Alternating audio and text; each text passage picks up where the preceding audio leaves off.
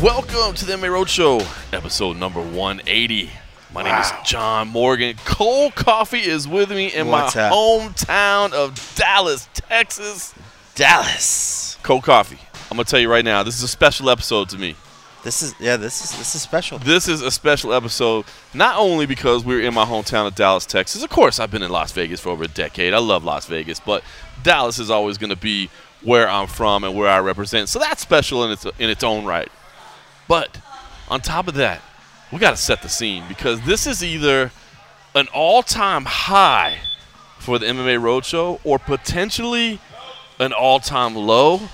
And I'm trying to figure out exactly what that is because what's going on right now? See, even Dave Jackson's calling me out for it right now. We are at Fortis MMA. We're here to visit Safe. So our good friend Safe invited us here to do the podcast.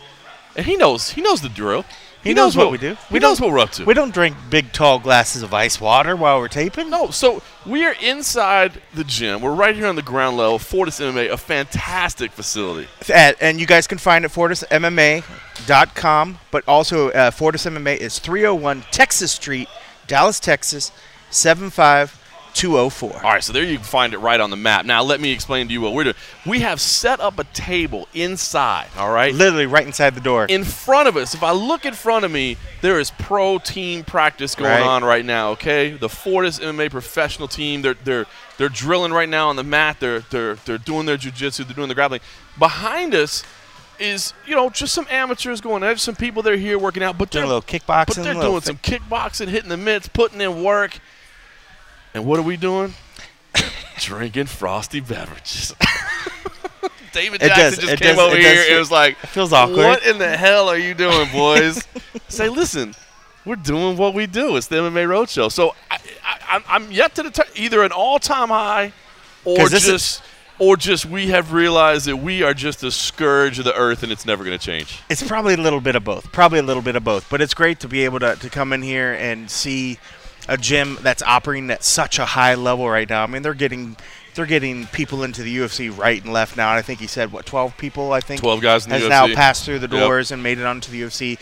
There's going to be a few active fighters in here tonight training. We've seen some other guys coming in the door. Won't release names yet just in case we're not supposed to say anything. We saw a name that I was pretty excited to see in here that isn't actually part of this team. Yeah.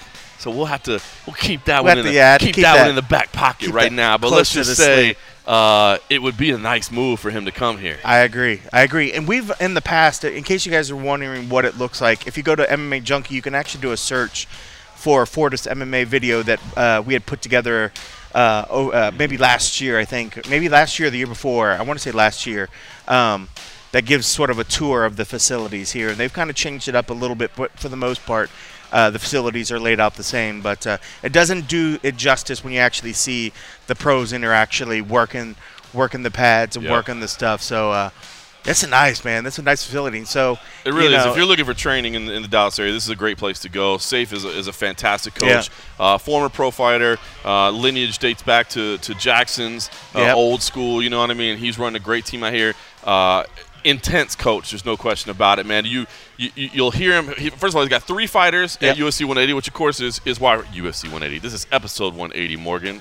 It's UFC 228. Woodley versus Till, asterisk and or Usman is this week. But he'll have 3 fighters on the card. The first fight of the night is Jeff Neal.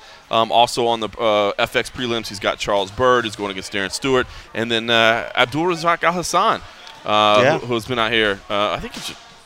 He's first full camp. He's trained, cross-trained out here a lot, but this is the first time he's doing this full camp. We'll get to that one because, oh, man, I love that fight, him and Nico. Now, did Jeff and Bird both go through the Contender Series? Yes. So if you guys go back and watch those fights, I want to say either this season or last season, you'll hear Coach on there kind of talking. So he's or very. If you watch LFA every weekend. Yeah, so you can't miss him once he starts barking out his orders, and fighters always do well when they follow the orders. That's it, man. So he's having. All right, let's get down to business, man. UFC 228. 228. Woodley versus Till, a fantastic welterweight main event. Now, I guess we'll just throw it out there. I do hate to say I'm hearing ticket sales aren't fantastic. It's not, you know, a huge seller, and I really don't anticipate it to be a big pay-per-view hit either. And I think it's a damn shame because I feel like the card, man, when we talk to people about Woodley versus Till, man, there's so much intrigue in the fight itself. And then the card top to bottom, to me, there's so many fun fights in this card. I think it's going to be a really entertaining night. I do think there's going to be a lot of great scraps. Unfortunately, it doesn't sound like it's necessarily going to be a financial success, but that's not our place to worry about. That's for the UFC to worry about. Yeah. But I love the main event, man. Woodley versus Till.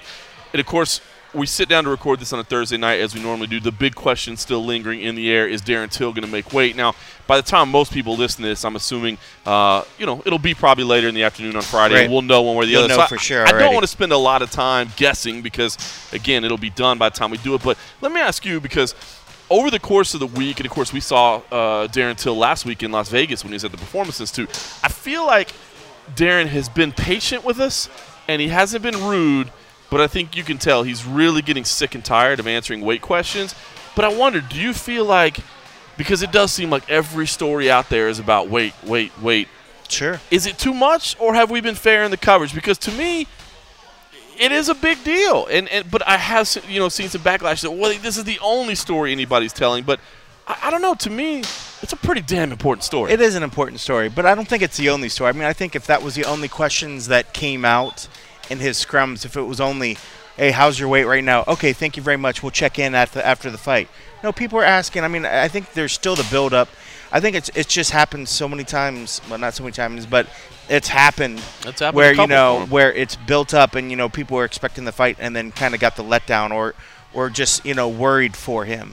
You know, I think especially, too, after watching that very telling video of the last weight cut, people, I think, are generally sort of worried for his well-being. Yeah. You know, they appreciate his effort that he puts out in the fight, but also, you know, people have seen him almost go to lengths to almost kill himself to make weight. You know, nobody wants to see that. So I think people want to check in because, you know, they want to know if that story's still happening. And the fact that, you know, any of us, when we hear the numbers still in our head, you know, you're hearing 12 pounds, when you're hearing 10 pounds still, and you're like, wow, it's tomorrow's weigh-in, you know, you're still like, wow, you got a lot of work to do still.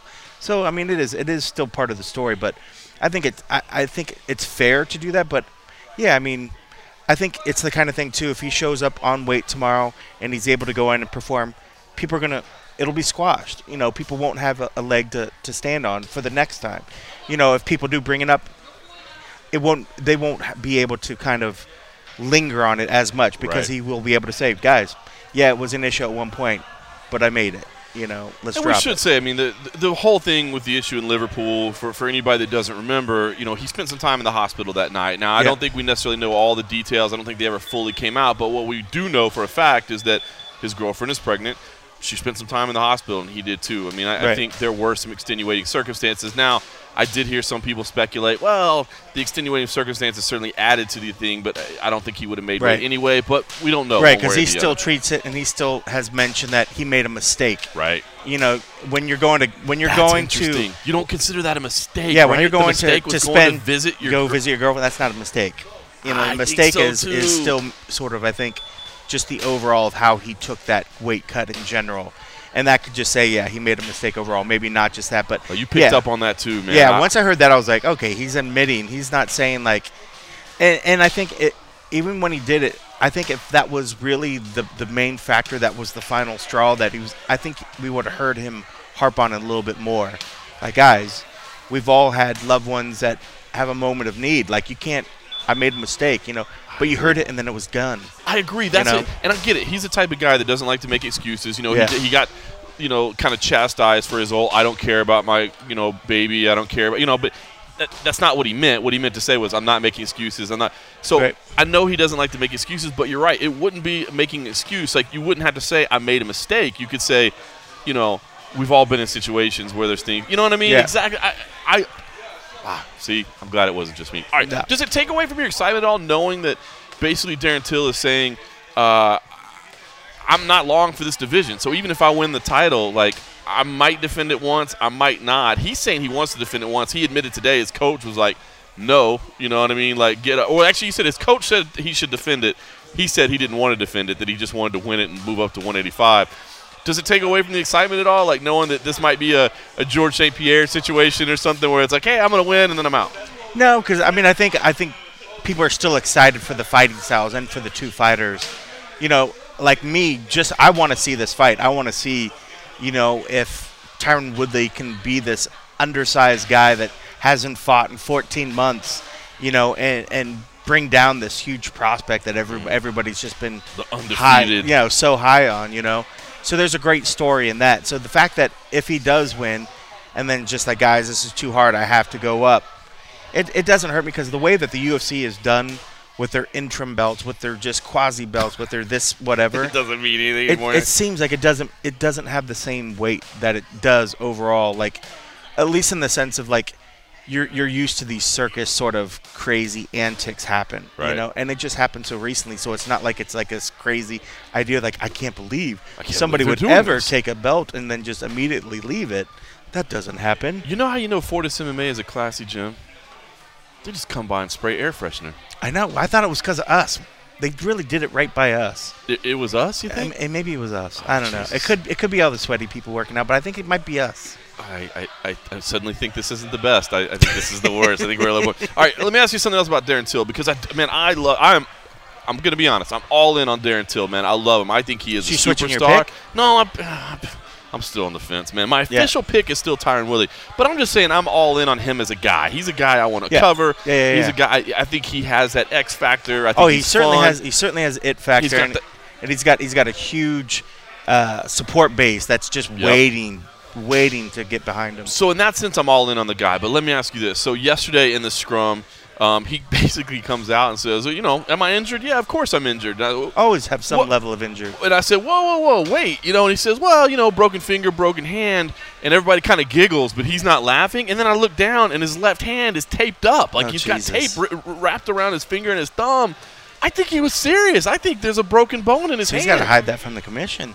I mean, yeah, I think they normally – and God bless him, I know, but this is Texas. This is my home state. Yeah. It ain't the most detailed commission in the world. But, you know, normally for hands, all they do is just, you know, touch them. And, you know, so I think he can cover that. But I think he has a broken bone in his hand. You kind of need that. And it's his left hand. His left hand was the one that was right. Again, he didn't say – I mean, he did say, I have – a broken finger, broken bone in my hand. Fiction. And then everybody just giggled like, oh, he's laughing. Like, he's just kidding. And then he's like, he doesn't laugh. Yeah. So he's not in on the joke. And then again, his left hand is taped up. So if you want to see that video, it's from the open workout scrum. Wow. Something to be worried. And I'm saying I'm all in on the guy. I appreciate the fact that he's honest. I appreciate the fact that he's so open. But I don't know if that's a good thing. It's definitely certain. I didn't know about it. It leaves me scratching my head. I'm like, wow, that's crazy. So that was Darren Till. That's what happens when the fighter gets a little dehydrated and just maybe says more than he really should. Yeah. Oh man, we've seen it. Luke Rockhold, you know. Yeah, I blew up my knee, but I'll still beat you. Like, oh, Jesus Christ. You're not supposed to say that. All right, so that's Darren Till. Listen, I think this would be an incredible accomplishment. I think he has a chance to win this fight. I do, man. The power is there. The range. Oh, my God, the range. He's got a lot of reach, and it's just the size difference. I mean, he's got that awkward, like, you see straight from, like, the old boxing movies where he's got that stance. His hands are real high up, and he does that quick little uppercut and a couple little jabs out of that, which is interesting because when, you know, if you throw your hands up and you're waiting to do it and then Tyron ducks in for a takedown, you got a lot of distance to cover to bring those hands back down. If I was Tyron, I would look for that, and especially if he gets a little tired, and use that as an opportunity to shoot. Let's talk Tyron. Tyron mentioned, you know, because I asked him, you know, and again, not that any fighter should be absolutely laying out their game plan before a fight, but I'm like, listen, I think a lot of people feel like you're going to need to use your wrestling here, and he says, No, I don't. He's like, when do I ever use my wrestling? I don't use my wrestling. He's like, I can strike with anybody. Might be a smoke screen. I think he probably should use his wrestling. I know he believes that he can strike with anybody. I mean, he struck with Wonder Boy, right? I mean, he can, but I just believe that Till packs a lot more punch, and I believe that Woodley kind of backing up and trying to bait Till in and counter. Man, not to say that he can't do it. He's a fantastic fighter. but I feel like that's a dangerous game. It is. Man, Till has a lot. He showed a lot of power that even if my biggest thing when he was coming into the open workout, if he was really, really struggling on the weight, I didn't think he was going to try to expend a lot of energy of throwing a lot of heavy hands. Right. I could see where he would want to, because if he was trying to cut, he was really trying to push through the wall and force himself to do it.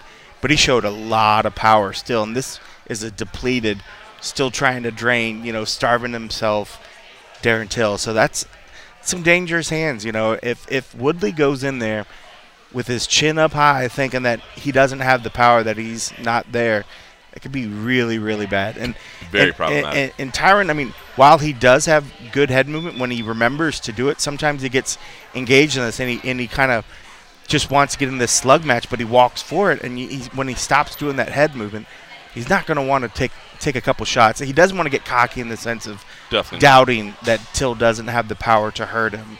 Tyron's fantastic. I know he gets hate from the fans. I know he's not necessarily the most beloved champion of all time, and there's reasons for that. I don't think Tyron can play woe is me. He's done some things along the way in terms of fighting and in terms of out of the cage that I understand people taking exception with. I don't think he gets the respect he deserves. And here's my thing, man. Ultimately, you said, are you changing your pick?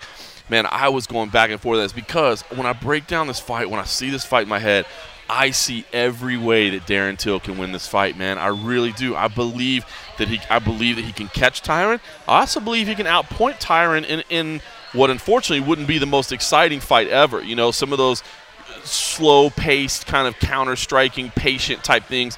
Much in the same way we saw Darren Till and Wonderboy back in Liverpool. But it's hard to pick against Tyron, man. He's so damn good, and so hard to pick against the reigning champ. Ultimately, I went with Tyron on this, man, but I believe Till's a live underdog, but I just couldn't quite pull the trigger. Yeah, and it's tough. The odds have constantly been in flux. On this, a lot of times you get these fights and they kind of move and they move early, and then they kind of settle in. By this point, usually the odds have kind of settled in, but they still kind of seem to keep moving. And I want to say in Till's favor. It's being in Till's favor. And I think part of that is his charisma. You know what I mean? I think part of that is, and I'm sure the English fans are coming in heavy with the money. I was going to say, money will move it. The lines will move. You put money on one side, the other side will compensate. Last thing I want to say about the main event, I want to ask you about Kamaru Usman. We wanted to talk to him this week. The UFC didn't really make him available, and I understand. But he's in a weird position, man. He's in a weird position to be cutting weight, to technically be preparing for two different opponents, because the theoretical thing is he could slide in for either person, and of course also having to be ready for the reality of not fighting at all. And while we didn't get to talk to Kamaru, we did talk to all the interviews that we did. We asked the fighters that we talked to what they thought about the situation. And if you haven't seen that video, check it out. It's on YouTube. It's on MMA Junkie. It's on Twitter. We've put it out everywhere. But I think the opinions that people were giving out, man, I thought it was pretty interesting to see. To a man, except for I think Nico Price, and the only reason Nico said don't worry about it is because he said, look, Tyron already said he's not letting you come in anyway, so just relax and enjoy yourself. But I think to a man, every single fighter said, dude, I feel awful for Kamaru Usman. Like, this is a near mental impossibility to do this. And it's interesting because it makes all the sense in the world from the UFC's perspective, from a business perspective. It does, right? It sounds like a good financial decision, but when you really think about it, when you really think about what it is that Kamaru Usman has to do, which is technically prepare for two different opponents at a championship level, and also prepare for the reality that you're not fighting at all, man, he's in a hard spot. This is a big ask, man, and I feel like, I know he's being compensated a little bit. He's not getting like a full fight purse. But it almost makes you think, and I hate saying this. I hate saying this because Colby Covington should be next, right? He was the interim title holder. He's getting stripped for this. Yeah, he's getting stripped for this, so he should be next. But damn it, I kind of feel like if you're going to put Kamaru through this, now you got to make good to him. You know what I mean? Yeah. And I hate to say that for Colby, but in a lot of ways, I feel like the UFC almost owes him that one. If he's going to put himself through this and come out essentially empty-handed, I feel like he deserves that opportunity next. Yeah. It certainly is a good point to it. I don't know. I still, going back, just feel so bad for the whole situation with Colby, too. The fact that, like, who is it that joked about the fact that say if Tyron doesn't make weight, what do? Make another interim title belt? You're taking one guy's interim belt away for this fight to happen, and then you're going to create another interim belt. It's just so silly. But you're right. I mean, it does feel like something should be on the line. If you're willing to have this guy be the fill-in guy, that's putting your stamp. You would think that he's the next guy in line. If you're willing to give him to be the fill-in spot, you're already in a sense saying we have trust in you that you are our guy. Yep. So why would that change after this? It really should be there, because if not, it's like, well, what was that all for? You just want to pay me a little bit of money and have me lose weight to not really sort of follow. To now tell me that I don't deserve a title shot? To now tell me that I don't deserve a title shot? That doesn't make any sense. How great would that be? Like, Dana's at the post-fight press conference, like, is he the number one contender? Oh no. We don't believe he deserves it this time. We'll have to go back and talk about it. All right, well, listen, it's an intriguing main event, and for more reasons than just the weight, but that has added something to it. Listen, we had Till last week. You heard a lot from him there. We had him in a full media day scrum, but I did want to play. This is very, very short. Like I said, I think by the time most people listen to this, the weigh-ins will be done, but I did want you to hear the last few minutes today because it was interesting. It's either going to be a beautiful victory for him or it's going to come back to bite him in the ass because as we went to go talk to Darren Till today, he was chowing down on some blueberries and strawberries, which not a lot of calories in those two foods. I will say he was eating them very aggressively. Like you could tell there's a lot of natural sugars in there, though. That food a lot. But touched base with them one last time, just said, hey, we want to know about the weight. Tell us about the weight. And here's the last couple minutes we got today from Darren Till. Darren, I don't think anybody expected to show up and see you eating right now. They're all starving themselves. Is this a good sign that you're here at media day? You're chowing down on a cup of fruit. Is that a good sign? I'm just on Thursday's always deadline day for me. Weight cutting. So I like to do my training in the morning, and then I like to see where my weight's at. And depending on their numbers, I'll get a frown or I'll get a smile. So I'm smiling right now, so you can take what you want from that.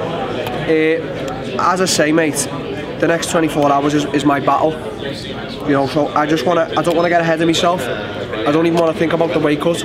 I just want to focus my attention on you guys, give everything I've got for 1 hour here, go up to my room, chill with my girlfriend, and then my coach will knock on my door a few hours later, and it's time to go. I'll put my head on. I'll say, "Come on, Dan, let's get this done." The quicker, the harder you train, the quicker you do it, the less pain it is, and it is pain. So let's see. But later, I'm looking forward to it. You told us yesterday you were 182 in the morning. Are you willing to share where you were this morning? Can't say where I was this morning, but I'm getting there. It's coming off, so I feel good. This top is fucking hanging off me.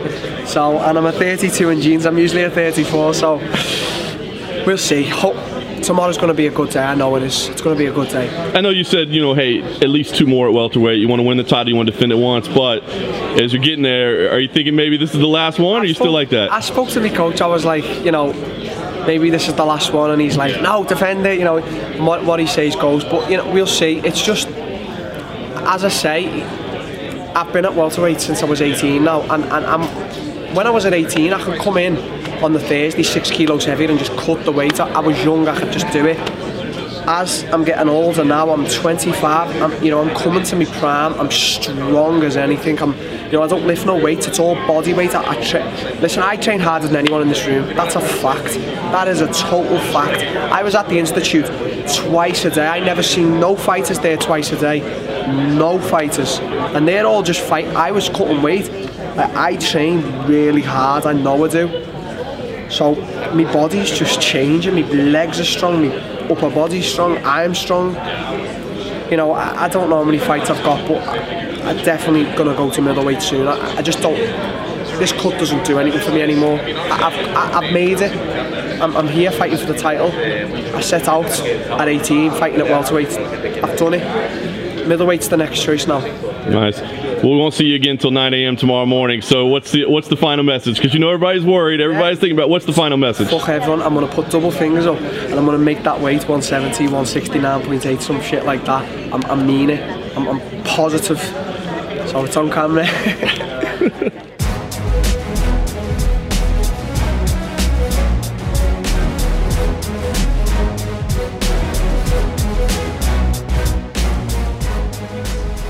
right, so there you go. Darren Till, the last few minutes that we got from him today in the media scrum. All right, practice in full swing here at Fortis MMA. Yeah. And I got to say, it's pretty funny. Still trying to determine if this is a high or low.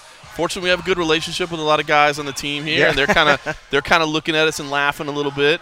And then there's some people that we've never met before that are looking at us really, really, really weird. Still feel probably good. I mean, I feel like we're in the most central location. I was kind of thinking when we did this, we'd be kind of hiding away. Off in the corner? We literally are right in the front foyer area where one room is in front of us, and then the main mats are behind us. We're smack dab in the middle.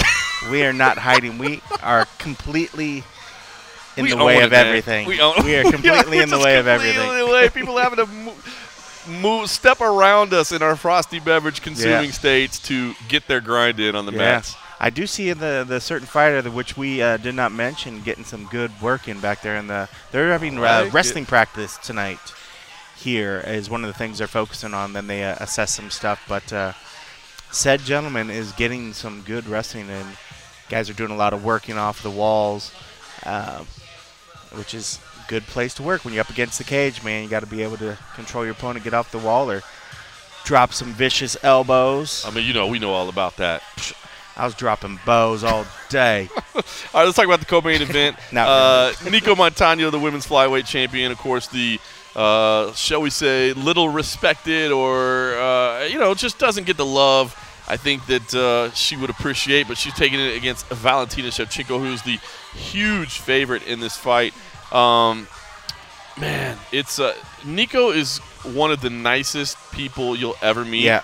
Has an incredibly positive attitude that you can tell has carried her through some hard times in her life. She has a good outlook on things. And I feel for her, man, because, again, in much the same way that Darren Till has had to answer questions about his weight over and over and over and over again, Nico just has to answer over and over and over and over again about what it's like to be this massive underdog and how she feels she can take on the behemoth that is Valentina Shevchenko. Tough spot for her this week. It is, but she has taken it in stride. And I think even when she was able to get the title, she has this sort of humbleness to her and just has that, like, she's got a very infectious smile when she just talks. Like, if you had thoughts about trying to, like, have any, like, hard pressing questions, they kind of go out the window. As soon as she starts smiling, you're like, oh, man, never mind. You've had enough shit thrown at you. Let's just leave it alone. But, no, she's been in really good spirits this whole week. So, she's never been one. I mean, I think with a lot of these athletes, especially on the women's side, they do such a good job of not having any, like, the big weight issues that we see a lot of the male guys have. They're coming in. They've probably been on point weight-wise, from the first or second day of this week. So she's looked good. She's been happy. She's been taken in stride. And she has a lot of self-belief. Yes. And I think that goes really a long way in this. We always say that, you can tell people that are trying to hype themselves up, and you can tell people that truly believe in themselves. And she believes in herself. She has a lot of self-belief. And listen, no doubt about it, man. She's got an uphill road to climb here, right? I mean, I think there's a speed difference between the two of them. I think Valentina is a quicker, faster fighter. She can string together combinations better. But Nico Montano, I will give her credit, man. She is not going to wilt. She is not going to go away easy. She is going to I think she's going to make this a fight. And she beat legitimate fight. And I think people are quick to write that off. Now, I don't know if it's because people just didn't watch The Ultimate Fighter or what it is, but the people that she beat on the path to the title were legitimate contenders. That's legitimate. True. She beat proven veterans. She didn't beat newcomers or unknowns. She beat proven commodities. Again, I went with Shevchenko in this, so I'm not trying to make the case that get ready, folks are looking at this entirely wrong. No, they're not. I mean, Valentina Shevchenko is definitely the favorite for a reason. But I will say I think Nico Montano is a lot tougher, a lot more durable than people give her credit for. And I don't know. you just almost want good things to happen for her, as you said, man. She's got that infectious smile. She's got that incredible positive attitude, and you just want good things for her. Yeah, and she's really taken the mantle of wanting to be a representative of the Navajo Nation. Like, she is all about it, and I love when people want to be that representative. They want to be that role model. You know, it's given her extra fire, you know, and she didn't look like she was lacking for a reason to push herself. But now you feel like she's really proud to be able to go out there and try to educate, you know, us on customs and ways of, you know, how they live that we don't know. You know, I love how when she always drops the res, she's like, back on the res. I was like, oh, man, she's so hip. She's so hip, man. I didn't even know they called it the res. A little controversy, I guess, this week kind of came out. There was an article put out by Scott Harris at Bleacher Report. I'll be honest, I don't know Scott Harris. I don't think I've met Scott before. But one of the things he said was that, and it was a direct quote from Nico Montano. He said that UFC officials told her she should come out in a headdress and war paint and that sort of thing. And she said she's like, no, you know, I don't want that. You know, that's not the way I want to be promoted. Like, yes, I want to take pride in my roots, but A, the Navajo people don't use that stuff, and B, you know, I'm not trying to be a meme of something. I'm trying to be, you know, I want to represent my people. Interesting note. I wanted to put out what little knowledge I do have, because today she did an interview with Sean Al-Shadi from MMA Fighting, and she said that's not what was said. You know, I don't know why that was written. Justin Gaethje on The Ultimate Fighter told me I should do that, and the coaches. Right, was like, hey, they said I should do that, and I said, no, I don't want to do that. I will say, I just want to add what little I know without fully researching this, whatever, but I happen to be with a UFC employee who saw that tweet come out when Scott Harris first teased it, and saw that quote and was like, this is ridiculous. Like, well, we would never do this. Like, and even went so far as to say, like, we're the people that make everybody look the same at weigh-ins. Right. You know what I mean? Like, we make them wear the Reebok. Like, why would we go out of our way? So, anyway, I don't mean to throw Scott Harris under the bus. That's not what I'm saying, because I don't know all the facts, and I don't know him. And I know he said, listen, I've been doing this for 20 years, and I stand by what I wrote. But anyway, I just wanted to throw that because I did have kind of a – stand by. He didn't say that, he said, I misspoke. That's right. He said, I'm not backing off. He said, I recorded this, and I believe it was a fair representation of what she said. But I just wanted to share that because I had that interaction with a UFC employee, and I thought that was kind of interesting. And I was like, well, that is kind of an interesting point. Like, why would you guys tell her to do this when you don't, you know, you tell Cowboy not to wear his cowboy hat. You tell Brad Pickett not to wear his suspenders. You know what I mean? So they did let Perez or Goyito, right, wear the mask. The luchador mask. Yeah. But interesting. But, yeah, it just doesn't seem like they would. But, you know, I wouldn't put them past them for doing silly, ridiculous stuff at times, but this one seems a bit overboard because, it just screams completely outdated thoughts, and you know, like, this is not Johnny Depp portraying Tonto on a movie, you know, like, this is her real life, you know, and you're asking her to dress up in something that they don't normally. So interesting. I had that behind the scenes. So I saw a little bit of that on the Twitter. I saw you guys sort of talking about that. I had no idea of that. Well, let's be honest, man. Story. It's been a whirlwind for you. This is really like the first time you've had a chance to sit down and hang out. I don't feel like I'm sitting. I feel like I'm about to pass out. I feel like I'm tired and just like ridiculously out of it. You took the 6 a.m. flight out of Vegas and basically hit the ground running. And we went all the way through last night and then woke up and started going at it again today. So this is the first time you've had a chance to breathe since you got to Dallas. Pretty much. But I'm still literally thinking, like, did we get everything done? There's probably a couple more things you could do. And I'm like, oh, just stop. I've actually been here since last Saturday, which was great. I got a chance to come in a little bit early and spend a few days. My wife and son came in town, and we spent a few days with the family. My mom and dad still live here, so that was cool stuff. So I've had a little bit different experience than you have. Your mom's a trip, dude. Your mom is a trip. I still need to hit her up for that beef jerky. She said, I brought you something. I love that your mom, every time I come here, she feels like she has to feed me. Yep. I forget what it was last time. She tried to give us a chocolate cake this time. Well, yeah, she said that you said no to the cake. I was like, you don't need I would have took the cake. I would have took the cake. I think she gave me a big bag of peanuts last time. You want to clarify that? Yeah, she gave me a bag of peanuts last time, and then she had she gave me a big old bag of dicks she had laying around. But she had a bag of beef jerky. I was like, dude, that's so good. And then I forgot to grab it, and then I was totally bummed. But yeah, your mom's a trip. She was like, Did you get some good pictures of them fighters? I was like, you dirty bird, take your own pictures. She had a good time. What's up, man? How you doing, brother? Good to see you, man. She had a good time at the open workouts for sure. All right. Which was a good crowd, too, by the way. It was a good crowd. Like Dallas showed represented up. again, that was man. really, really good. There was a really good turnout. And they were educated. Like, you could tell they knew each of the fighters when they went up, they were bringing up stories. They knew the coaches' names. I was very impressed. I meant to say something about that earlier. I was very impressed with the knowledge. Like, this is a fight town. That's right. Dallas is a fight town. It is a fight town. You know what? To the folks in Dallas, MMA is simple. You know what else is simple? Oh, simple contacts, maybe? Now that you mention it, simple contacts is pretty simple. I've always enjoyed the simplicity of simple contacts. Can you tell me more, I will Coffee? tell you. Listeners, if you wear contact lenses and find yourself dreading that annual appointment to renew your prescription, then you're going to love Simple Contacts. It's a great new company that makes this annoying process very, well, simple. Simple Contacts lets you renew your expired contact lens prescription and reorder your brand of lenses from your home or computer in minutes. Simple Contacts brings the doctor's office to wherever you are, whenever you need it. You can take the Simple Contacts vision test online in 5 minutes. A real doctor reviews it and renews your prescription.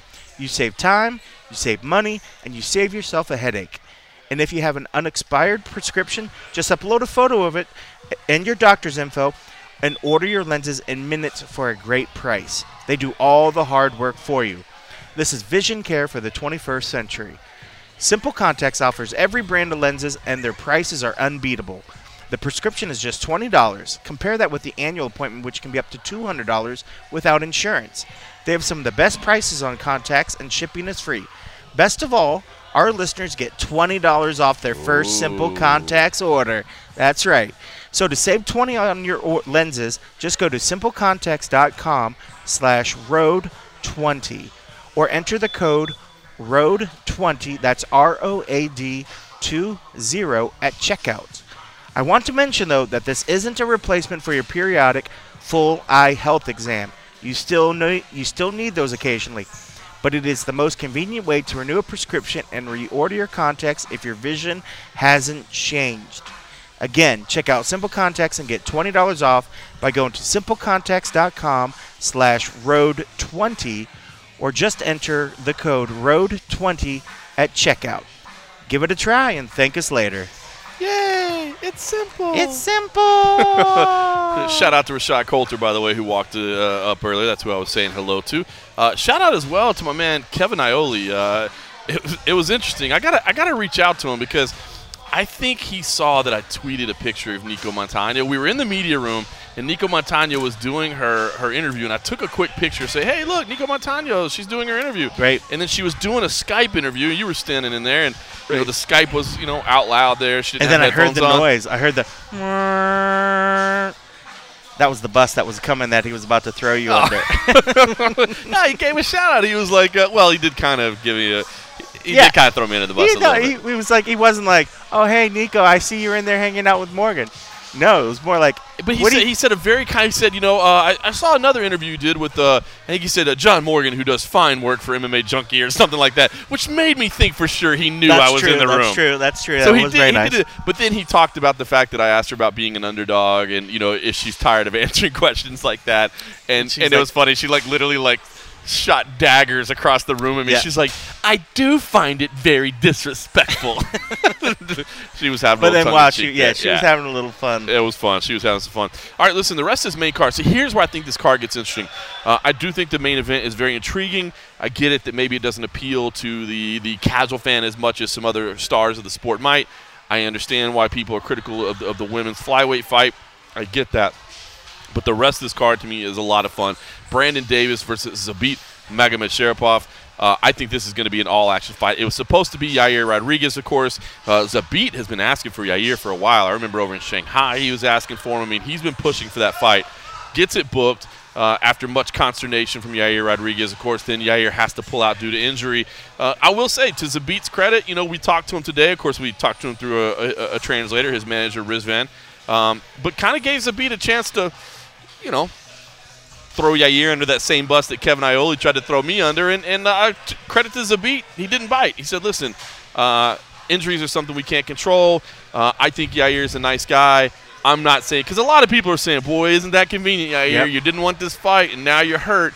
Zabit said, listen, man, I like the guy. I respect him. I hope he heals up and maybe we could do this. I thought that was cool. I mean, it was very classy of him. Zabit doesn't seem like a big trash talker, but to even like try to set the trash talk up on a tee for him, and he's like, not interested. Yep. He's like, no, I don't want to talk trash about him. You know, I think he's a nice enough guy. You know, it happens.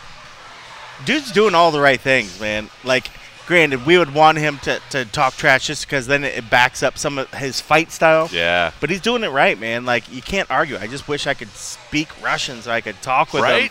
He seems like such an interesting character, and I think like Rizvan does a good really job. Good stories. I do too, man. And he's such an exciting fighter, but like his demeanor is so like just very calm, relaxed. And he said today, you know, I'm not a very emotional person. I just don't show my emotions much in life, but. Yeah, I wish I could speak Russian to get that. It seems. Yeah, very, right? The funny thing about Zabit is an incredibly exciting fighter. Not the most exciting interview, but respectful. You know, he gives you his attention. It's not like he hates doing it. He's just kind of reserved or whatever. But the funniest thing was after his last fight, the next week he was a guest fighter. He was cornering somebody the next week, and he was wearing a hoodie all week long. And I'm like, what the hell is going on? Why is every time I see this guy, he's wearing a hoodie? And Rizvan told me, he was like, well, he cut his hair and he hates the way it looks. So, because, you know, he's got that big froey hair, and I guess after the fight, you know, he cut it, and he hated the way it looked so bad that he wouldn't be seen anywhere in public without the hoodie on. And, you know, I actually, like, since we've had a chance to interview him a few times, I know he at least recognized me. So I was like, obviously I speak no Russian, but I was like, you know, pantomiming, like, pull down the hoodie. Like, I wanted to see the hair, and he was just like, no. So it was pretty funny. I mean, here's this, you know, badass that everybody thinks is a future champion, and yet he wouldn't let his hair be seen because he was embarrassed of a haircut. I mean, I think the guy's a character. But Brandon Davis, kudos to this guy as well, because a lot of people are avoiding this fight, and Brandon was the one that stuck his hand in the air and said, no, give me that fight. I need it. And I loved his attitude today when we spoke to him. And, again, it's on MMA Junkie. It's on YouTube if you want to see it. But, you know, Brandon Davis didn't say, like, hey, I'm just going in here to hopefully get $50,000 for fight of the night, and I don't care if I lose. Absolutely not. He said, no, I think I can beat this guy. Like, he's good. I'm not taking away from him. But he's not this unbeatable monster that everybody seems to be making him out to be. Right. And that's another guy that, you know, has a lot of self-belief, but I think he's doing a great thing too. And didn't he say, like, by agreeing to do this, he was rewarded with another contract?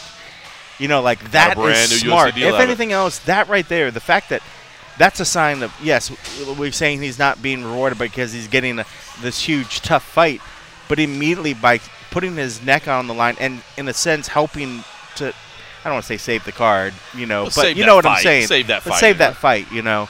By doing it, he immediately got rewarded with another contract. And he said a little bit of a raise. And a little bit of a raise. So, I mean, that just goes to show, man, if you're willing to put your neck out there and you're willing to go the extra mile, you know, every once in a while you might get rewarded for it. You know, so good on him. That fight's going to be all action, man. That's going to be – I hope so. I think it should be great. I hope so. I hope that – I hope so. Don't you curse it. I'm trying not to curse it. Jessica Andrade versus Karolina Kowalkiewicz. Big fight at 115 pounds. To me, the winner of this fight is next for the title. I know that Joanna, after her last win, said, listen, I want another shot at Rose. We know Rose is kind of hanging out, getting healthy, healing up on some injuries. But to me, the winner of this has the inside track. And I think a lot of us are leaning towards Jessica Andrade here, who take nothing away from Kowalkiewicz, but Andrade is an absolute beast. And it's the power, man. I like the idea of Andrade and Rose, man. I think that would be a great fight. I think so, too. Yeah, I mean, I really think Karolina's got a lot of heart, and I think she has a lot of talent. But Jessica, right now, man, last couple times we've seen her, just that power and just the ability to walk forward through just about anything. Yes. And you know, while Karolina has a lot of great striking, she doesn't have, in my opinion, the power of some of the recent people that Jessica has fought against. I agree. So she's not going to have that damage, at least initially, that's going to slow her down. And unfortunately, on the opposite, Jessica probably has more power than some of the people that Karolina's fought recently. And I just felt that power and that ability to walk through a punch is going to eventually start wearing down. And and a lot of people, I mean, it's not like, you know, Jessica's getting submitted by a bunch of people, right. so it's not like you try to just take her down to stop the thumping, you know. And she just seems to be getting more and more physically fit every time we see her, agree. man. I feel like her conditioning is getting better every single time. It feels like she's been slowly switching it into a higher gear than what we've seen. She's putting all the pieces in place, and I mean, she definitely is making the moves that could make her future champion. Yeah. Whether in this organization or if at some point she decided she want to go to like Invicta or something, she would just destroy an Invicta. I agree. I think this is a #1 contender fight. It's not necessarily being billed officially as that. And again, I know Joanna and J-Che, good Lord, look at the amount of sweat on the floor over there. They have been grinding over there. And that would be like my section if I was over there. And that would just be me. Sipping frosty beverages. Hey, but I mean, somebody's got to do the work. Somebody does. We're providing entertainment value for them as far as I'm concerned. Yeah, we're the freak show over by the door, which you can't miss, as I said before. Right in the smack in the middle of it. Nervous system of Fortis MMA here. All right, main card opens up with another fight, and one that involves Fortis MMA. Abdulrazak Al-Hassan against Nico Price. Cold Coffee, you know where I stand on this one. I love this matchup because I just don't see any way this fight isn't bonkers as well, man. I feel like it's gonna be nuts. But so from that aspect, I love it, but I also hate it, man. These are two of like my personal favorites, man. Nico, you know, we've met him early on in his career and love what he does. His last fight out, man, that finish from the ground was just ridiculous. And then Al-Hassan, you know, has the Dallas ties, of course. He lives actually out in Fort Worth. He's been coming out here and cross training. This is his first full camp here at Fortis MMA. Man, excited for him. He's an exciting fighter as well. So, dude, I'm a lot of power, a lot of power there, a lot of power, a lot of speed. You're right, and I don't want to put the jinx bug out there because you just don't see when you watch either one of these guys fight. I mean, they're not slow goers. They're not. Oh, let me spend a round and feel this guy out. You know, they're gonna go in banging, and there's a lot of power coming from Al-Hassan's side. The thing about Nico is he's super, super durable. When he's taking some damage, like what we saw from Randy Brown, he took some quick, immediate damage, but he was able to overcome and then came away with that win. It's just nuts, man. And that was the one where he got the knockout from the bottom, right? Incredible. Which is just sick. Just who does that? That's a tremendous amount of power and pressure he's able to generate. And I love it because he says, listen, you know, I'm not saying I necessarily practice that exact position. He's like, but that's what you have to understand. When you fight me, you are in trouble at all times. I am trying to hit you in every aspect, every transition. I am looking to knock you out from everywhere, and I love that, man. I don't see any way this. Now again, I'm jinxing it, but I don't see any way this fight sucks. I just don't. It should be gangbusters. Start to finish. That could be a beautiful way to start off the main card. The prelims are on FX, by the way, just in case you hadn't noticed. So that way, hopefully, we save you some time from flipping around on Saturday night. It is FX, not FS1. The featured bout there, Carla Esparza versus Tatiana Suarez. Big fight here at 115 pounds as well.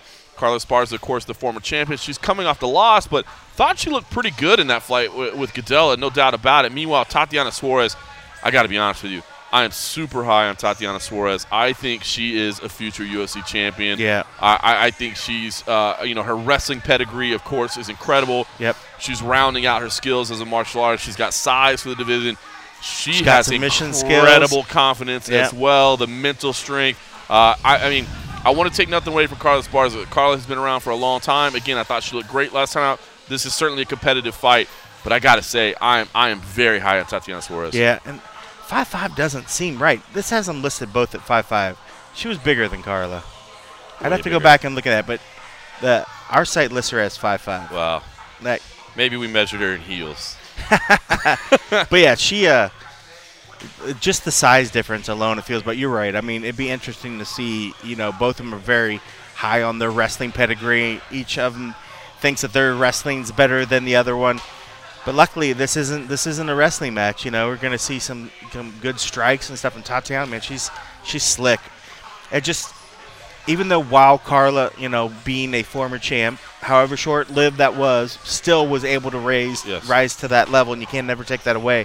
But man, Tatiana's she's fierce, man. Ever since she's been on this last little few few fights run that we've seen in the UFC, she gets better every time. If you haven't been paying attention, and I get it, not everybody can watch every fight. That's why we're here for you. We do have to watch every fight. It's part of our job. So if you haven't caught the rise of Tatiana Suarez, now's the time to jump on the bandwagon. I'm telling you that right now. That's for sure. Cody Stamann versus Aljamain Sterling.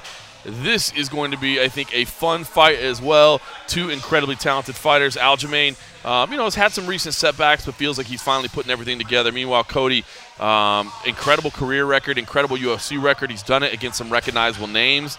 And this is a big fight in the bantamweight division. I really do think bantamweight is one of the most exciting divisions in the sport right now. Just the names that are there, the number of contenders that are relevant, the excitement level that they bring to the table. I think bantamweight is as good as it gets right now in the UFC, and I think this is a big fight. Aljamain Sterling, of course, we're going to homer for him a little bit. He's been sharing his training camp with MMA Junkie, which has been awesome. The Funk Master Chronicles has been really cool. He puts it on his YouTube, but what he's been doing is allowing us to put it on MMA Junkie one day early, so we get the exclusive for 24 hours. So that's been fun doing that. But meanwhile, props to Abby. Yeah, Abby Sabon's been helping him out helping steer him in the right direction, and you've seen the growth in those episodes. It's a cool series. More. It's a cool series, and you're right. The latest ones, if you just watched the first one and you thought, I'm okay with it, check the ones that came out this week, man. They're phenomenal. He's growing a lot. He's growing. So we'll be homering for him a little bit, no question about it. But Cody. Yep. I am impressed with Cody, and I'm impressed with just the way he carries himself and the way he handles himself. Yep. And here's another one too. Like when we did I'm sure you're going to talk about it as well as we go further. He had a special guest that was in the room while he was filming, but he took it all in stride. He could have pulled diva moment. He could have been like, "Oh, this makes me uncomfortable," because no one wants to talk about when you ask him, "Hey, thoughts on the division? Where are you going to go? Are you going to be this?" Having another fighter in your division in the room at the same time. Let's just do this. I wanted to play this because Cody is probably a newer name to a lot of people, but he's done some impressive things in the UFC already. And I thought this would be a good chance to give him a little bit of shine. But what really made me say now I definitely want to play this is John Dodson came in the room before him. We had John Dodson scheduled for an interview as well. John was a little bit early. We were kind of bouncing around a little bit with the schedule, and that's what we do. I mean, fighters kind of move around on schedules. But John was in there early. Cody came in, and he had already tucked his head in before, so we asked John Dodson, "Hey, John, Cody was here before you. Do you mind if we just go ahead and knock this out?" And he's like, "Of course, guys, no problem. I get it. I'll wait. No big deal." What I didn't realize what he meant is I'll wait right here in the room with you guys. I'll literally sit right beside cold coffee, and I will just watch this interview. So myself, Cody, we do the interview. John Dodson is sitting right there watching the whole interview, a fellow bantamweight contender. Yes, not fighting here, but it's interesting. So I want to share the interview, and then we'll talk about what happened afterwards. Okay. Here's Cody Stamann. Well, listen, time in the UFC has been a good thing for you, man. Impressive run so far. I got to ask, how do you feel about what you've been able to accomplish so far? I feel good. I feel like, 3-0 is a good start. Obviously, 3 decisions. So for me, I feel like there's still kind of a monkey on my back. I feel like I haven't pushed that button yet, and I need to. I need to for myself, and I need to for the fans. That's holding yourself to a high standard there. You're getting it done against some recognizable names, some real talent as well, right? Getting those names that you faced so far, have you been chasing those? Have you been asking for those high-profile fights, or is it just kind of falling to you? So the Duquesnoy fight, that just came to me. That was just the first fight after my debut. And obviously he came into the UFC with a lot of hype, and that was, I feel like, a turning point in my career. I was fighting another guy that was 15-1, same record. He was, the most sought-after prospect in MMA at the time. And when I beat him, absolutely, I was like, I want someone in the top 10. I don't care who it is. And that was the, obviously Sterling, or not Sterling, but Caraway's the next fight. Caraway's really, really tough, and I got to see what that level's like. See, these guys that I've been watching on TV that I've idolized, my whole life. I got to get in the cage and fight one of them. So it was a pretty surreal experience, and to get the win was awesome. And moving forward, I'm feeling really good about this next one. Yeah, no doubt, man. Impressive career record overall, too. Do you ever look back and think, was it Lawrence DiGiulio, you son of a bitch, I want to fight you again? Well, if anybody went and watched that fight, I think you'd think that I won. But that was one of those split decision fights that in my eyes and everyone's eyes, I was hugging my coaches, like, yeah, I mean, everything was great. And then when that decision was called, I was like, ugh. So, I mean, for me, I'm still looking at it like I'm 18-0, not 17-1, but I live and learn. So it doesn't eat at you, like, boy, I sure hope that guy makes it to the UFC someday? No, I think success is the best revenge, right? So I don't know where he is, but I'm pretty sure I'm a little higher than him. So fair enough. I'm okay with it. You mentioned Aljamain. Talk to me what you see in him, man. I mean, the guy's always been pegged with a lot of talent, a lot of promise, but he's had some inconsistent results as well. When you break him down, what do you see? So Aljamain certainly, yeah, absolutely talented guy, fast, very athletic, good wrestler. But when you really get to what Aljamain likes to do, Aljamain is one of those guys that he likes to fight on the outside. He runs a lot. Very rarely does he play on his feet and try to throw anything hard. I think he's just really good at making people fight his fight.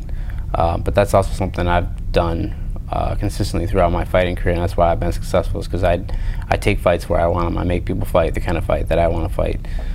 So, I think really what it comes down to Saturday night is just me imposing my game plan on him and not the other way around. And I feel like I have a plan A, B, and C. I'm ready for whatever Aljamain Sterling's going to bring. Whether he, I've seen him in fights where he ran a lot and didn't, and then just, looked to tie guys up.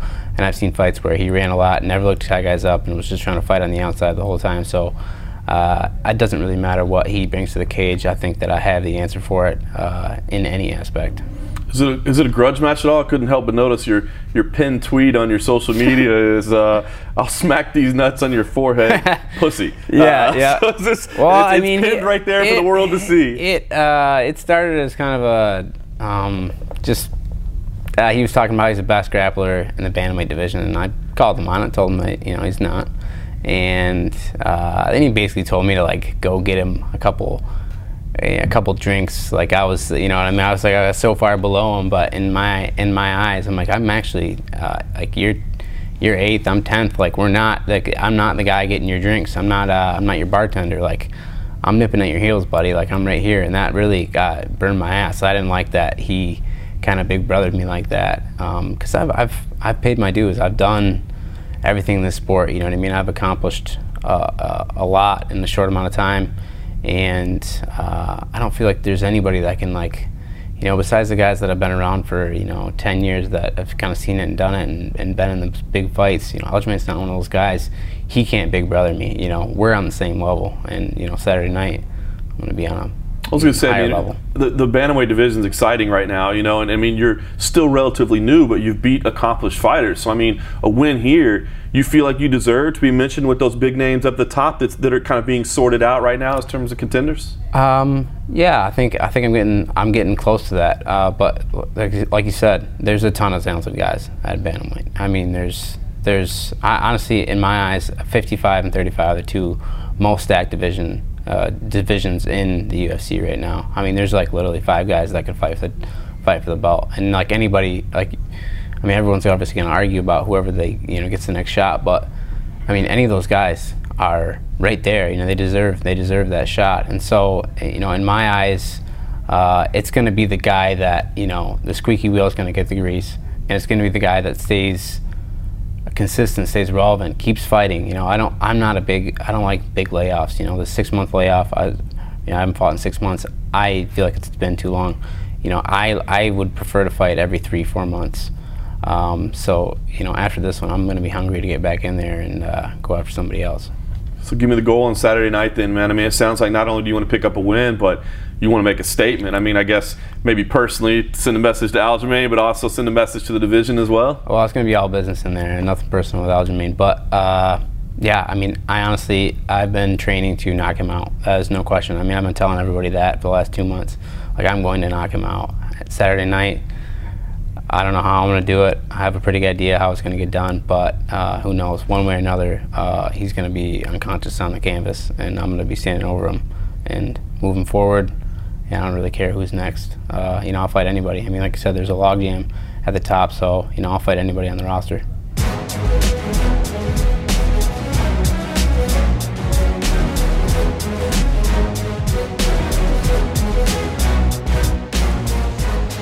All right, so there you go. Loving the confidence from Cody, and again, I think this is a great fight. Again, yes, we're going to be homering for Aljo a little bit because of the access that he gave to his training camp, but I think this is going to be a very important fight. Now, here's what was so cool. After the interview, John Dodson walks up to Cody and says, man, that interview was phenomenal. He's like, your confidence, you got me fired up. I'm excited. He's like, I can't wait to fight you. I mean, it's just a different mindset. But it was like respectful. It was respect. It was super respectful. It was so cool. John was like, bro, I'm a fan of yours now, man. I loved everything you said. We got to get it on, man. We got to punch each other in the face. You know what I mean? That was awesome. It's a different mindset, but I thought that was so cool. John was, dude, much respect to you. You win, I'll win, and then we'll fight each other. And I think he really – and what was interesting because, it came off to me as completely genuine, and I thought it was nice. And I thought it was good. Like, John even wanted to make sure that Cody understood that that's what it was as well, because he went after him again back out in the hallway, like, Cody, like, let me – and, like, I think just wanted to reiterate, like, dude, that was awesome, like – I'm not just saying, like, we need to fight just to be, like, a dick or whatever. Like, I was really impressed by what you said. He's like, you can consider me a fan now of yours. And I was like, that's cool. Cool little behind-the-scenes That's the first time I've seen other fighters, kind of be around not so much maybe direct, immediate possible opponents, But the fact we've had other fighters be in the room, but you never really hear a fighter sort of compliment or talk to another fighter like, dude, that was a good interview, good job, because it is – in a sense, a small fraternity. Sure. Who's going to help you out and coach you on interviews if it's not your team, if it's not media buddies, it's going to be other fighters, So I thought that was pretty cool how he went up and really gave him kudos on the interview that he just gave, And in turn, he was like, dude, you made me a fan. I can't wait to possibly fight you, be an honor. I was like, that's cool shit. That was cool, man. It was different. That was the first. John Dodson, of course, fighting Jimmy Rivera. That's a big fight at bantamweight. Well, one that should be a lot of fun. Those two FX prelims in a row right there, those have some real impact at bantamweight. Telling you, yes, we got to figure out what's going on with TJ Dillashaw. Is he going to go down? Is Henry Cejudo going to go up? By the way, Henry Cejudo will be in Russia next week, so we'll get an update from him out there. But a lot of stuff happened at 135. Those are two back-to-back very, very important fights. I love it. Again, we got two big fights at 115. We got two big fights at 135 on the same card. I love it. When you kind of see divisions impacted right away. And then the FX prelim rounds out with Charles Byrd versus Darren Stewart. That is Fortis MMA's own Charles Byrd against Darren Stewart in what should be a good fight there on FX as well. Now, I gotta get to the Fight Pass prelims. I will say, I believe this combination of 5 fights on the Fight Pass prelims might be one of the best ever that I've seen. There's some fun fights here that I'm really looking forward to, but it's capped off by Diego Sanchez versus Craig White. Should say, I guess, first, kudos to Craig White, who was sabotaged by a certain PR employee who knocked your power off, and we had to start his interview over. But he was a good sport about it. He was a good sport. But yeah, I saw it happen, and it was like all in slow motion. Like anytime you have something plugged in, you're like, don't mess with the power strip. And then this lovely PR person decided to plug their phone. And she is lovely. She's done us a lot of favors over the years, and she's great. So we're not trying to be mean. Shorted out the strip, and it was just like, but luckily, like you said, it was at the beginning of the interview, so we were only able about to kind of two recover. questions deep. So if you see the Craig White interview that we have on Junkie, on YouTube, all those places, know that that was version 2. We had to start over. But I want to talk about Diego Sanchez because Diego, I thought, gave us another epic interview, man. I love speaking with Diego Sanchez. I mean, to me, he is a legend of the sport, a guy that's been around since The Ultimate Fighter 1. I know that he hasn't reached the mountaintop, but I think he's a guy that has seen it all and has been there for forever, man. You're talking about 13 years in the UFC, man. That is absolutely incredible, and still every bit the warrior he was the day he came in. And he gave us an interview, man. He gave us an interview. He was always great with his time, and he certainly didn't hold back. I know that everybody might not have a time to watch this video, so I figured let's play it here because you got to hear it. Get some popcorn. Diego, 13 years, man, you've been doing this, and here we go again. I just wonder, what is fight week like for you, man? I mean, you've done it so many times. What is this moment like for you? Fight week is something that always evolves and adapts and changes. At this point in my career, it is something that I embrace as a love, as a passion. I love fight week. I'm not cutting weight anymore, so I'm still cutting weight. I still got 6-7 pounds to cut, but it's not like that 16-17 pounds to cut. So yeah, no, I love it. I embrace it, and like I said before, I'm gonna get as much of this as I can while I can. I love it. What's the process like when they come to you with Craig White? I mean, no disrespect to him, but guessing you didn't know much about him, probably didn't know the name. What's it like when they come to that? Well, the process is this. Like, I've been waiting for a fight all year long, and it just wasn't coming together. I gave 155 a legit try. I hired a new nutritionist, and I was like, all right, let's do this 155 one more time. Let's give it a try. And it was an impossible task, and so then I had to call back Sean Shelby and be like, look, Sean, I can't do the 155, and I think that pissed him off. Like, you know, like, come on, don't bounce back up and down, and you know, and so he made me wait a little longer. And when the time came, he gave me a list of guys. He said, this is the guys that I have on the shelf. He's like, give me a 1 through 3. And so I said, all right, you know, I gave the list to my coaches, my advising staff, and I said, you know, all right, guys, so you guys make the decision for me. You guys are, you know, the best in the world. No one's seen more fights, coached more fights, been in the corner of more fights than Greg and Winklejohn. So I said, you know what, I'm gonna let them do this because they're gonna do it better than me, without an ego, without emotion. And I let them make the decision, and they made the decision of Craig White. I think when he threw himself into mount with Neil Magny, Jack said, this is the guy. This is the guy. And so that's about how it all went down. I don't take nothing aside from Craig White. You know, I think he's a competitor, and he obviously has a great belief in himself to take a fight with Neil Magny on short notice and step in here to fight me. He's chasing after his dream, and I'm the same. I'm the same man. I'm the same man. I'm chasing after my dream. No doubt. I guess by the words you're saying, 170 is where you're going to finish your career. I mean, that's it from here on out. 170, I've given consideration. If they ever bring in the 165-pound division, I would like to fight probably 165. But as for now, I'm adapting to 170, and like I put a post up this week that was, you know, me on the scale at 175, saying, you know, I'm looking to change the game. I'm looking to be like Frankie Edgar in what I consider his prime, when he was the lightweight champion. He was cutting 5-6 pounds. He wasn't cutting a lot of weight. He was extremely fast, and that's something that comes with the weight cut. It's going to slow you down. And I sat back, I analyzed all my fights at 155, and especially the BJ Penn fight. At 27 years old, I fought BJ Penn on the highest stage. I analyzed all the emotions and everything that went into that fight.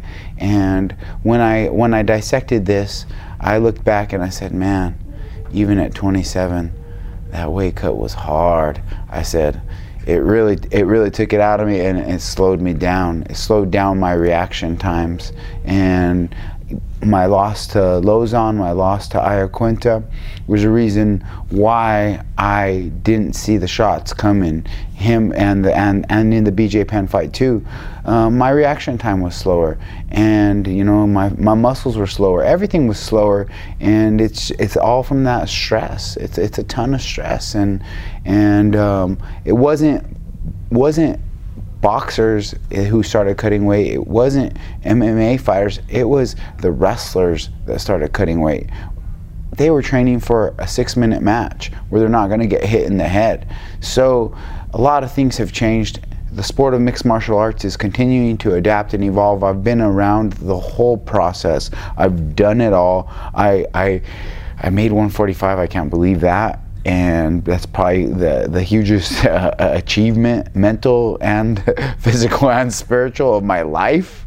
But yeah, no, I'm healthy, I'm strong, and my speed is back. I'm fast at 170, and I'm looking to come in here and hit this guy with some blistering speed. I'm gonna hunt, and it's gonna be a good night. Anxious to see it, man. We're back in Dallas. You're staying away from the beef tartare this week, right? I would like to, send an apology out to that I think it's Sears Steakhouse. Oh man. It was a bad decision on my point when my body was broken down. I don't know. Chances are maybe 1 in a million. I don't know what happened. My digestive system shut down. I got sick. And it's probably because I did the age-old mistake of, okay, let's gorge ourselves after making weight, because you've been deprived for so long, and you're at that amazing nice restaurant, and you're like, oh man, this all looks so good, and you're waiting for your food, and your waiter isn't coming, and so you're like, all right, I'm getting some of that bread with that butter, and then it's like, okay, bring on the appetizers, all right, bring on the rare steak. You're like, I need the blood because I'm a killer. But yeah, no, it's all lessons learned in this sport of mixed martial arts, and I'm sure Craig is learning his lessons too, and I don't wish no ill will on him, but I know that I'm doing things right, and I know exactly where he is on his weight cut, how he feels at 28 years old. I know exactly where he's at, and I know what he's going through, and I'm confident, very confident. You mentioned the Jackson Wink team. Obviously you found yourself in a little controversy this week with the whole thing with Cowboy and all that. I wonder, has that been a distraction at all? Has that been tough, man? I know you're an emotional guy and a passionate guy, man. To kind of have what happened this week, has that been a distraction or tough for you to deal with on as you're getting ready for this fight? Somewhat a little bit emotional and somewhat a little bit passionate. Yes. I've learned to really focus on the fight right now, but yeah, no, it hurt. It hurt to see a Cowboy trashing my these guys that work so hard, and they've put in the time in the sport, and yeah, gyms go through ups, gyms go through downs. Yeah, it is a business. It's about money. And Winklejohn has $40,000 of bills he pays a month on overhead on our facility. So there are decisions that have to be made. And I was just more emotional because Cowboy trash talked a real good man who is my wrestling coach, Chad Smith. He's a really good dude, and he never sold no steroids to no kids. And he's lucky, Cowboy is lucky that Chad is such a good dude, or else he would be suing him for defamation of character right now.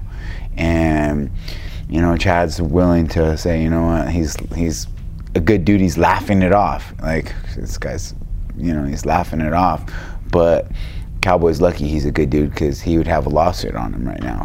But I was pissed. The old Burke wanted to come out. I was like, if I see this guy right now, it's going down. That's my coach. And I told Cowboy, I'm like, look, bro, what if it was your coach and someone did that to you?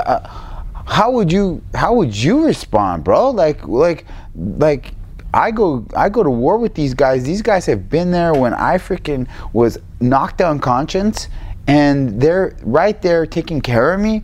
I mean, with love, with corazon, with passion. Those are the type of guys that he was talking shit about. So I'm like, I wasn't having it. I had to say a few words, and if everything unfolds, and you never know, we maybe standing across the cage from each other.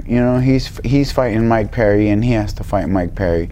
But I know that that's a fight that fans have always wanted, is me and Cowboy. And so, saying, I win, he loses, it's a big possibility that this fight could happen even before the end of the year. That would be pretty fun. I'm sure fans would dig that. Well, I know you got to focus on what's going on here.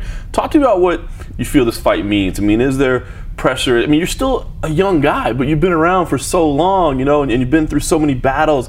It seems like people worry, how much longer do you have? And you're saying, I want to get all of it I can. So is there some kind of, I don't want to say pressure, but like a feeling like I got to go out there and deliver, and I got to show the world that I still belong? Oh, without a doubt. Without a doubt. It's, I feel like I'm backed into a corner, and it's a corner that I can't back I can't fight my way out of this corner I'm backed into.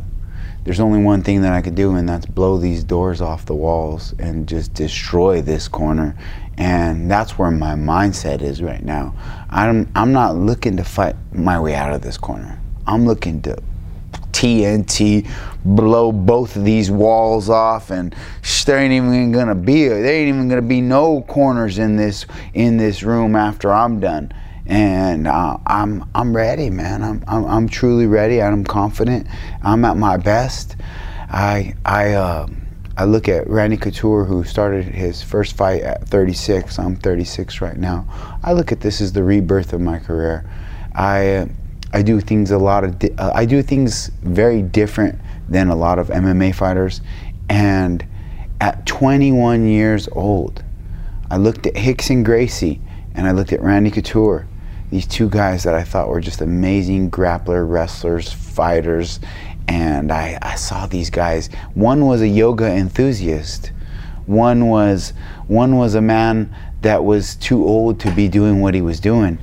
And I saw these guys and I said, there's something to it, these guys. Their minds, their bodies, just their approach, there's something to it.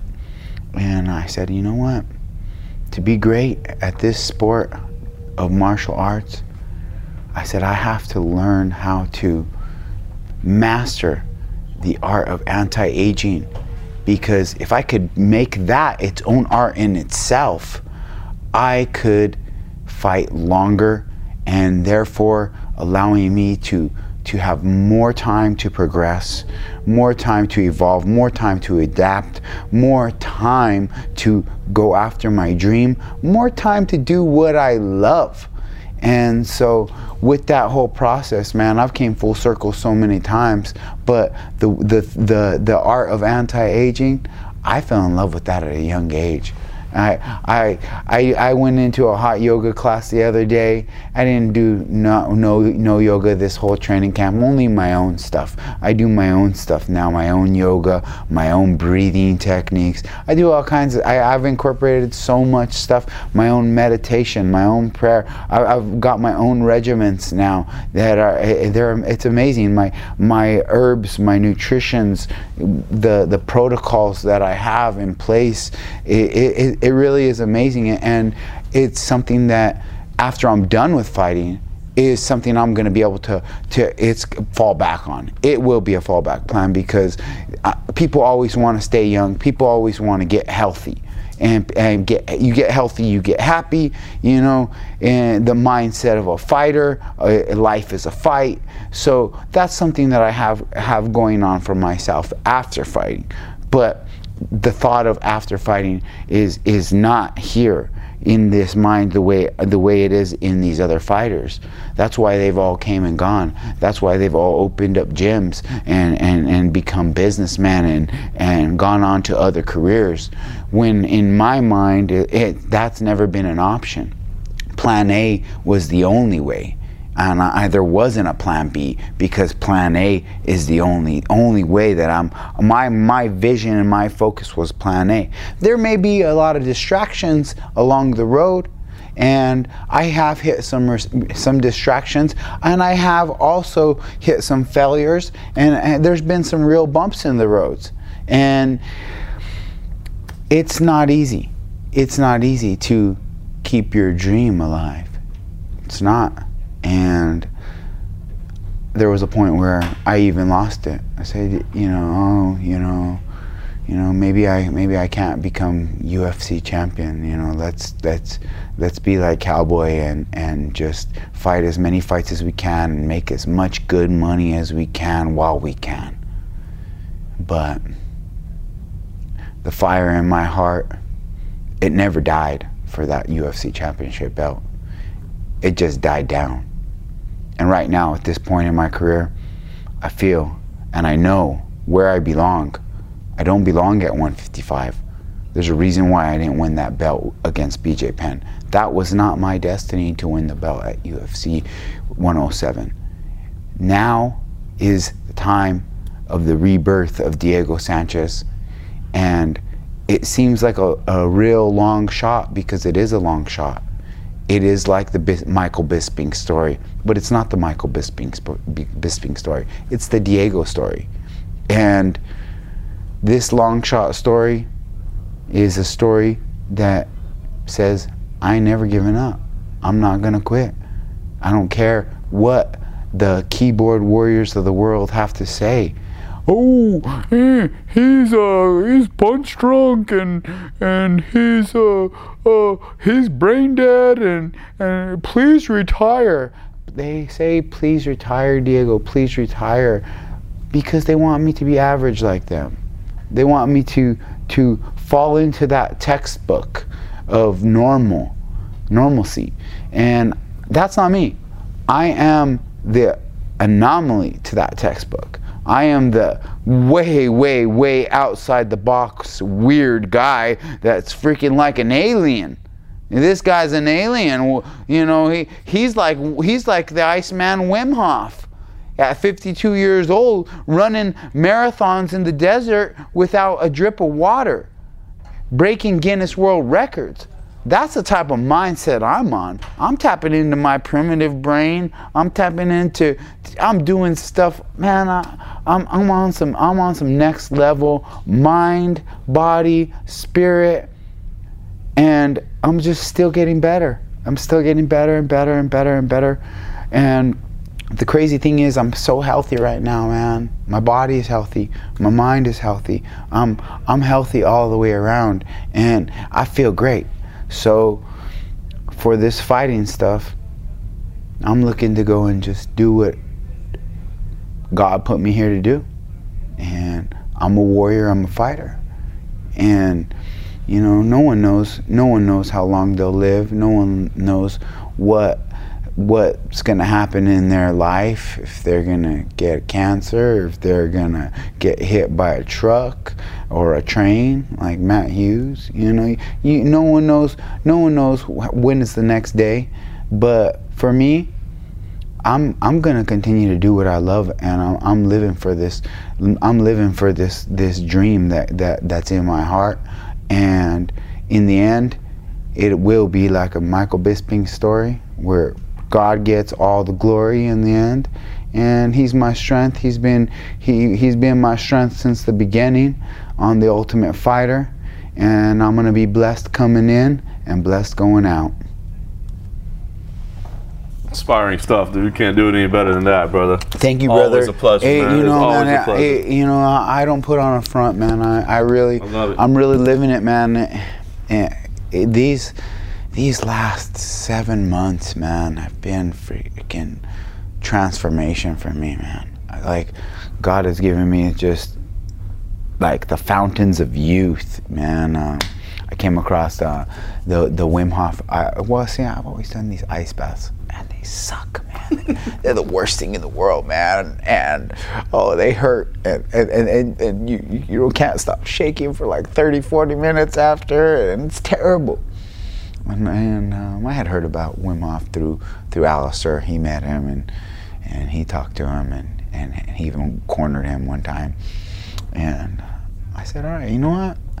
These ice baths, I have an ice bath tank at my gym, and I have an ice machine. Those industrial ice machines, they cost about $5,000. You know, like it's not something that you can just put at your house like without a cost. You know, like that's a really good thing to have. I said, if I'm not taking advantage of this, and those other fighters, they aren't, and I am.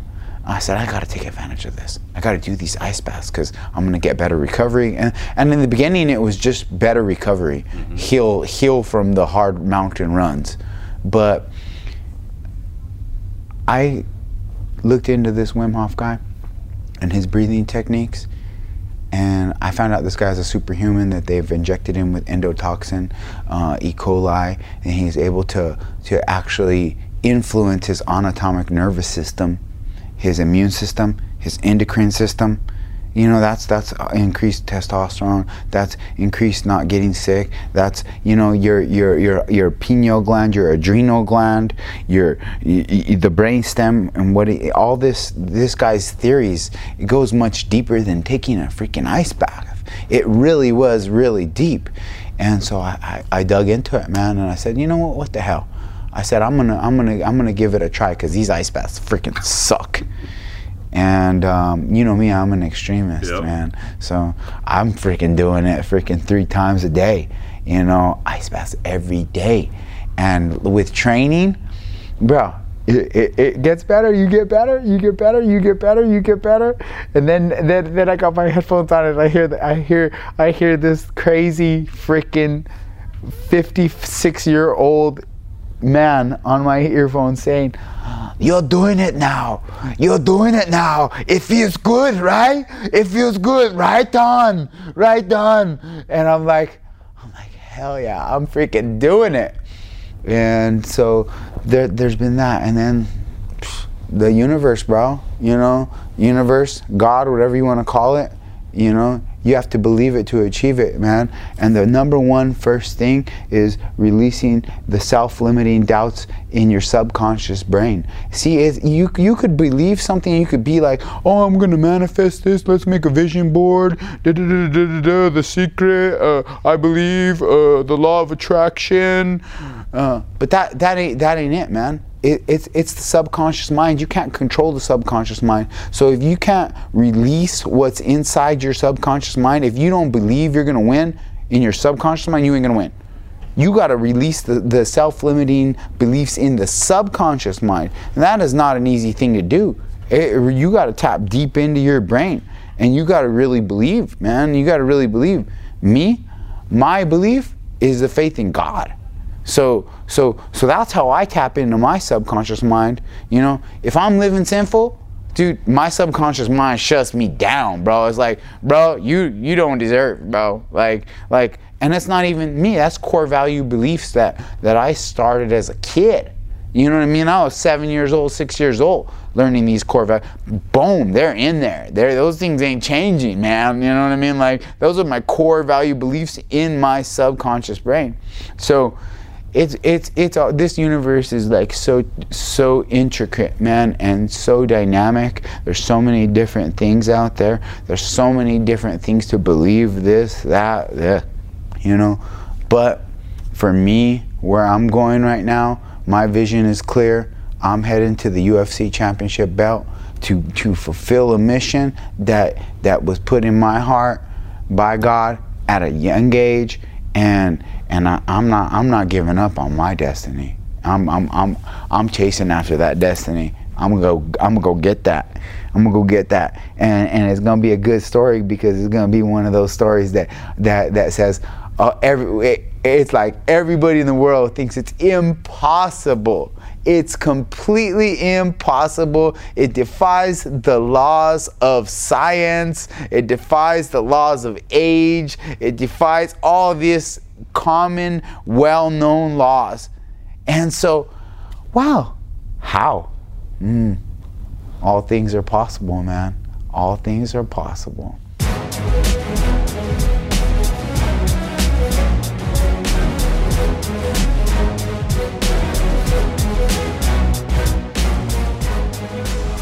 Sanchez. I mean, you guys still there? Are you still there? Come on, man. Did we lose you? Come on, you stuck through that. I know it was long, but you got to stick through Diego Sanchez. That was some crazy shit. I think what it really was, it was my excellent line of questioning, especially at the end. You could really tell it was my skillful questions as an interviewer. You brought it out of him. You brought it out of him. Yeah. You brought it out of him. I love Diego, man. He opens up, he shares. He's a unique cat. There's no question about it, but he definitely shared everything. I love it. Listen, I said these Fight Pass prelims, I love them. Jim Miller making his 30th walk to the UFC Octagon. Yep. That is incredible. Against Alex White, who's a tough kid, man. No question about it. That's a fun fight. Incredibly underlooked fight that I'm looking forward to. Irene Aldana versus Lucy Pudilova. Those two, I believe, are going to come out and bang. I think that's going to be a fun fight. Jared Brooks versus Roberto Sanchez should be a lot of fun as well. Yep. Late replacement there. And, of course, it starts off with Frank Camacho, who's a bonus machine, against Fortis MMA's own Jeff Neal. So, listen, get it. I understand. Maybe not everybody, loving this card at the top, but if you look at this card, I believe, again, as I said, off the top, I think it's going to be a lot of fun, man. It's a good card, and it's interesting that you said that tickets aren't well, but I did mean to share with you when I took the Uber to go over to the hotel, the driver was like, "Oh, so what brings you into town?" I said, "Oh, I'm here for the UFC event." And what's that? What's the UFC? Still. Oh, still ran into somebody that didn't know what it was. So I was like, wow, okay. I was a little surprised. So maybe there is still. So we went from going Dallas is a fight town to it just is a town where the Uber drivers don't even know what the heck the UFC is. Are in the know are in the know. Right. But it still goes to show there are still people that just don't know it. All right, well, listen, what I'm in the know of is that, oh, my God, these dudes are working so hard right now. It's pretty crazy. I just feel – I don't feel awful because I'm enjoying my frosty beverage. And I worked hard in You're doing some work on it, boy. In a totally different way. Doing some work. You sprawled on it like no other. But big thanks to Safe Seawood for having us out here, man. This has been a fun experience, even if we are in a bit of a fishbowl and being looked at as the knuckleheads. Let's be honest, we really are. Yeah, that's true. That's what I know. Thanks for listening.